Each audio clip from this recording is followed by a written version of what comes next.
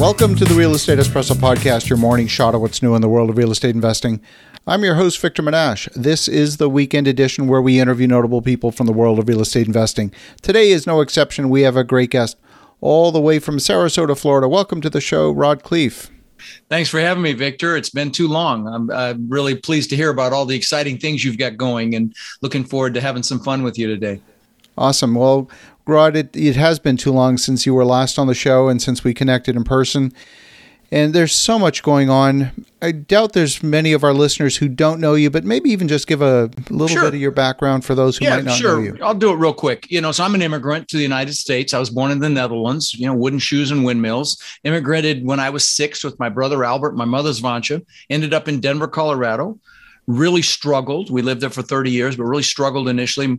I remember eating expired food and drinking powdered milk with our cereal in the morning and wearing hand-me-down clothes from the Goodwill and the Salvation Army all the way through junior high school. And, and I'm sure you've got listeners had it harder than I did, but I knew I wanted more. And luckily my mom had an incredible work ethic. So she babysat kids. We always had a house full of kids. She babysat kids so we'd have enough money to eat. And she was a bit of an entrepreneur with her babysitting money. So she invested in the stock market successfully and also invested in real estate. And her first real estate acquisition was a house right across the street from us when I was about 14. She paid $30,000. And then when I was 17, she told me she'd made $20,000 in her sleep that had gone up to $50,000. I'm like, what? You made $20,000, you didn't do anything? Screw college. I'm getting into real estate. So I got into real estate, and fast forward to today, I've owned 2,000 houses. I've rented long-term. I own thousands of apartment units now. In 2006, my net worth went up $17 million while I slept. And you might say, wow, well, just recall that was 2006. In 2008, I thought I was a freaking real estate god. I thought I could do no wrong. Well, when that happens, God of the universe will give you a smack. Well, that was 2008. I lost $50 million in 2008. And so, what I'm known for, Victor, as you know, on my podcast is talking about the mindset and the psychology it took to have 50 million to lose in the first place. And then the mindset it took to recover from that, which was pretty dramatic. I really believe 80 to 90% of your success in anything is your mindset and psychology, and only 10 to 20% is the real estate stuff we talk about on our shows. But anyway, I'm excited to talk to you about where we are in the market right now. We are at an inflection point. There's no question. The signs are all there. It's not necessarily making headlines, although we're starting to see a little bit of rumblings in the mainstream media. But the signs are absolutely there, and I believe there is better pricing in our future. Oh, I know there is. In fact, in the last 18 months, I've only bought one asset, 296 units in San Antonio with my new partner here. And in the last week, we've put 2 deals under contract. We've got a $30 million deal in Nashville, screaming deal, and a $7 million deal in Hot Springs, Arkansas, of all places. Less than $51,000 a door, Starbucks right down the road. I mean, just a screaming deal. So, they're already starting to show up. As you can imagine, I'm super conservative. That San Antonio asset we bought in September of last year broke even day one at 59% occupied, 41% economically vacant. And of course, it's much better than that now. And that's why I've seen some crazy stuff happen this last couple of years, just incredible fervor in the market. We've been in best and final on deals, and I'm like, it sold for what? Are you kidding me? They paid that much more than we offered. There's just no way the returns are going to be there for those investors. In fact, they may lose their capital very well as well. And I really believe Warren Buffett has said the crash is going to be big. Robert Kiyosaki, of course, that whole group that you're well connected with has said it's going to be bigger than 08 and 9. Elon Musk just said it, that it needs to happen and it's going to be big. So is it a time to get scared? No, it's a time to get excited. Now, I have a little fear just because of the big bag of emotions I have from 08 and 9 dragging behind me. But it is a time to get excited. It's time to get lean and mean, get in as much cash as you can, get educated. If you don't know the business, I've got a boot camp I'll mention. It's coming up in Denver at the end of July. If you can get there and you're a friend of Victor's, you can come for $197 for 3 days. Kind of a no-brainer. But regardless of whether you learn from me or not, get up to speed right now if you're not, because some people have said the greatest transfer of wealth in history is coming. I absolutely believe that. Because we are seeing people, like you said, people have paid too much and they're going to end up upside down. Now, that may not happen all at once. Some of these notes may come due. Yeah. I speak regularly with lenders, as I'm sure you do as well. And what I'm hearing is that the vast majority of transactions that closed over the last couple of years, 90% were closed with bridge debt. Bridge, yes. And that's dangerous debt. Oh my God. And that's, I was going to talk about that, but you beat me to the punch. Bridge debt was put out there to bridge the gap between a non-performing asset, you fix it up, and then you get agency debt. But the last couple of years, it's been used because people are able to get a higher loan to value. Super dangerous, even higher loan to cost. Fannie and Freddie pulled back for a good bit. They were like at 55% loan to value for a while. Now they're at 65, thank God. So people, to be able to get the returns, operators to get the returns they wanted to get, we're doing this bridge debt. And I can tell you, a year and a half ago, there were a lot of them that didn't do rate caps. Now you had to do it. You had to do a rate cap this last like 6 months. In fact, we quoted a deal at $44 million here in Sarasota, and the rate cap to keep the rate from going up more than 2 points was $1 million on this $44 million deal. Just insane. That bridge debt's going to be a problem because even without the rate cap, if they didn't pro forma an exit interest rate that was realistic for their refinance, their takeout financing, they're going to be in big trouble. They're not going to be able to refinance. They won't be able to hit their, debt service coverage ratio. And I don't know if you've seen some operating memorandums on some of these operators these last couple of years talking about doubling the rents year one. Really? No. On a 200 unit asset? I don't think so. Not a chance. And then additional 10% rent increases every year for the next 5 years. Really? Yeah, I don't think so. And no operating reserves in the bank, and like we do, I'm sure you do as well. We do 6 months operating reserves minimum on a deal, just in case what's happening right now happens, in case you've got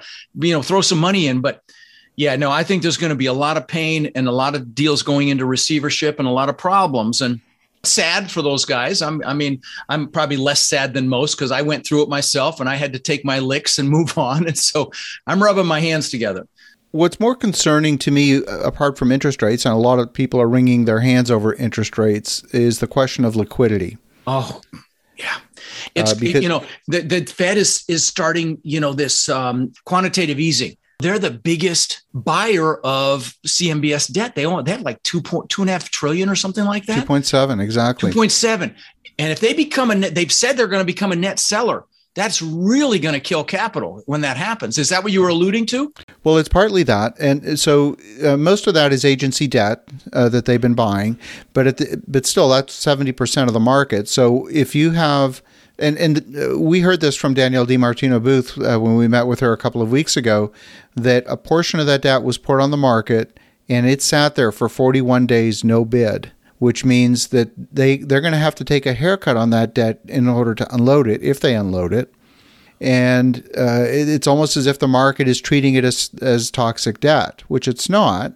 Fannie and Freddie is not toxic debt. Those guys know what they're doing. They're conservative and all that. Bridge, that's a whole nother story. I don't think it's toxic debt. Interesting. I that's very interesting, buddy. I didn't. So we could see a reduction in liquidity, and to me that would be more concerning than even the interest rate, because it's not just. I mean, as you and I know, interest rate is not the most important metric. Mm-mm. It's terms. It's capital. And but in terms under that capital, and up to this point, finding the deal was the challenge. Sure. Moving forward, it's going to be finding the money for the deal. That's going to be the challenge. And we're already seeing that. Investors are starting to get scared, which is a shame, because honestly, they're going to be they should be scared if they did deals previously, not coming up, because opportunity is coming now. And I'm going to really teach this at my boot camp is to how to pre-frame your investors so they're not fearful through this crash. And it's going to take some hand-holding and some education and so on and so forth. And I'm definitely going to spend time for that. Do you mind if I mention the boot camp and just how they can come cheap? Absolutely. Absolutely. So you've got this 3-day event coming up in Denver at the end of July. And July 29th, 30th, and 31st, it's live. It's the only live in-person one I'm doing this year. We should have 700-800 people there. And we're close now already. And it's just 3 days of training. It's not a sales pitch. I talk about my coaching for 30 minutes. If you want it, great. If not, that's also great. But you're going to have everything you need to get rocking in this business in 3 days. Okay. And I mean, in fact, the second day is almost 14 hours because we go late and everybody stays because it's a bunch of panelists on stage answering questions. And they freaking love it. But we go through every aspect of the business, building a team, picking a market, evaluating that market, getting deals, evaluating those deals, underwriting them, due diligence on them, financing them, syndication, joint ventures, property management. And I spend a lot of time on mindset and psychology. In fact, the first hour and 15 minutes is goal setting on steroids, because how the heck do you get anything if you don't know what it is? And I'll brag about it about something for a minute. My students, the coaching students at least, now own around 70,000 doors that we know of. And I haven't even been teaching 5 years yet. I'm super proud of that. And so awesome. And it's because they take action. If you can make it to Denver's United Airlines hub, you can fly there nonstop from just about anywhere. Here's how you get the ticket for 197, because it's already double that. If you text my name, Rod, to 72345. So Rod to 72345. And then remember the code RODFRIEND. Now, if you forget and you DM me on any social and just say you heard me on Victor's show, I'll make sure you can come for 197. The price is going up to 700 in a few days, but you can come for 197. Again, it's not a sales pitch. It's just literally, but it is drinking through a fire hose. If you come, bring your A game, because I'm going to tell you it's a lot. Don't be in the thick of this recession thinking you can learn then. It's going to be too late at that point, because you got to build relationships. You've got to understand how to underwrite deals and all these things in advance of what's coming. And so don't wait. I don't care if you don't learn from me, but get out there and learn this. If it's multifamily you want to do, get out there and learn, because opportunity is coming for sure. If you can't come, I'll give you another resource, which is really helpful. It's my link tree. It's called rodslinks.com. Rods plural, links plural.com. Rodslinks.com. And if you can't come, I did my goal setting workshop on New Year's Day this year, and it's the bottom of that link tree. Even if you can't come, get your spouse, grab her. It's done professionally with music. There's a guide you can download. Do your goals, because here's the sad, and do it with your kids too. If they're like 8 years old or 10 years old or older, do it with them, because here's the sad reality, Victor, and you know this. People spend more time on a freaking planning a birthday party than they do designing their lives. This is designing your life. So again, if you can't come, at least do that on rodslinks.com. There's all sorts of free books and articles and videos and all sorts of cool stuff there on that site as well. I hope I see some of you in Denver if you can make it. Fabulous. Yeah. Thanks, brother. I appreciate you letting me push it. Yeah. No, I think that's great. Your events are outstanding. They're not a pitch fest. There's a ton of education. And so definitely, if you can make it to Denver at the end of July, do so, and connect with Rod at rodcleef.com. Yeah, well, actually, Rod in Denver is easier. Rodindenver.com is easier. Okay. Yeah.